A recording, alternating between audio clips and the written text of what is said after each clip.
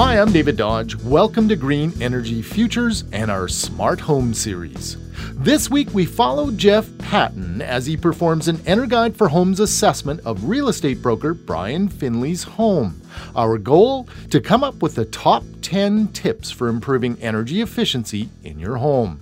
We picked up a few ideas from Jeff and Brian and then added some tips of our own. Tip number 1 is, you guessed it, get an EnerGuide assessment or do a self-audit of your home. It'll help you understand how you're currently consuming and possibly wasting energy. An assessment also provides a roadmap for improvements. It's a great investment, and some municipalities offer rebates. Tip 2, add insulation. Often you can do this while tackling other home renovation tasks, as Brian Finley explains. We knew we were going to do a new roof, so the difference now won't be that we won't do the new roof. It'll be when we do the new roof, what other things can we do? It'd be the perfect time, obviously, to add insulation to the attic. Tip 3 is to seal the building envelope. Grab a caulking gun and some weather stripping, and you can make a big difference for a few bucks. Tip 4, upgrade your windows. This represents a much bigger investment, but you can always tackle it in phases. We did our windows probably 2 years ago on the second floor, so we redid all the windows up there. We have yet to do the windows in some of the areas down here on the first floor. Next up, tip 5 is the mighty furnace. And then tip 6 is the smart thermostat that controls it. If your furnace is 20 years old, it's probably about 77% efficient.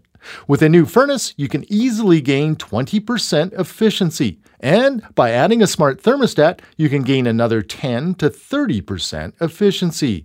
With those two tips, you could save up to 50% on home heating.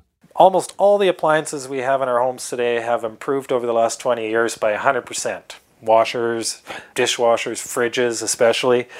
There's a couple things that haven't changed. Stoves and dryers have not improved much, although that may change soon. But if your fridge is from the 1970s, it might be using more than 3 times the electricity used by a modern model. So, tip 7, tame your appliances. Tip number 8 is your water heater, which may currently account for a whopping 19% of the energy used in your home. Naturally aspirated water heater like this is going to be around 60 to 65% efficient, and it's very easy to go to a tankless style water heater that are up around the neighborhood of 95 to 97% efficient. Tip number 9, how much energy does it take to screw in a light bulb? So energy efficient lighting is going to be one of the easiest things we can do, and it's going to have a very short payback period, under a year. LED bulbs are 75 to 80% more efficient than incandescent bulbs. Our 10th tip concerns something called phantom power.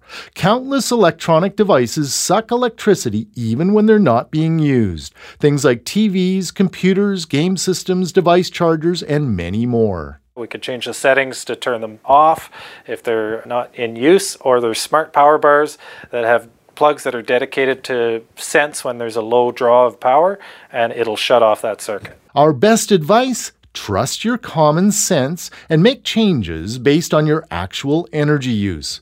Your efforts will save you money and shrink your family's carbon footprint. To see our top 10 energy efficiency tips in detail, visit greenenergyfutures.ca. For Green Energy Futures, I'm David Dodge.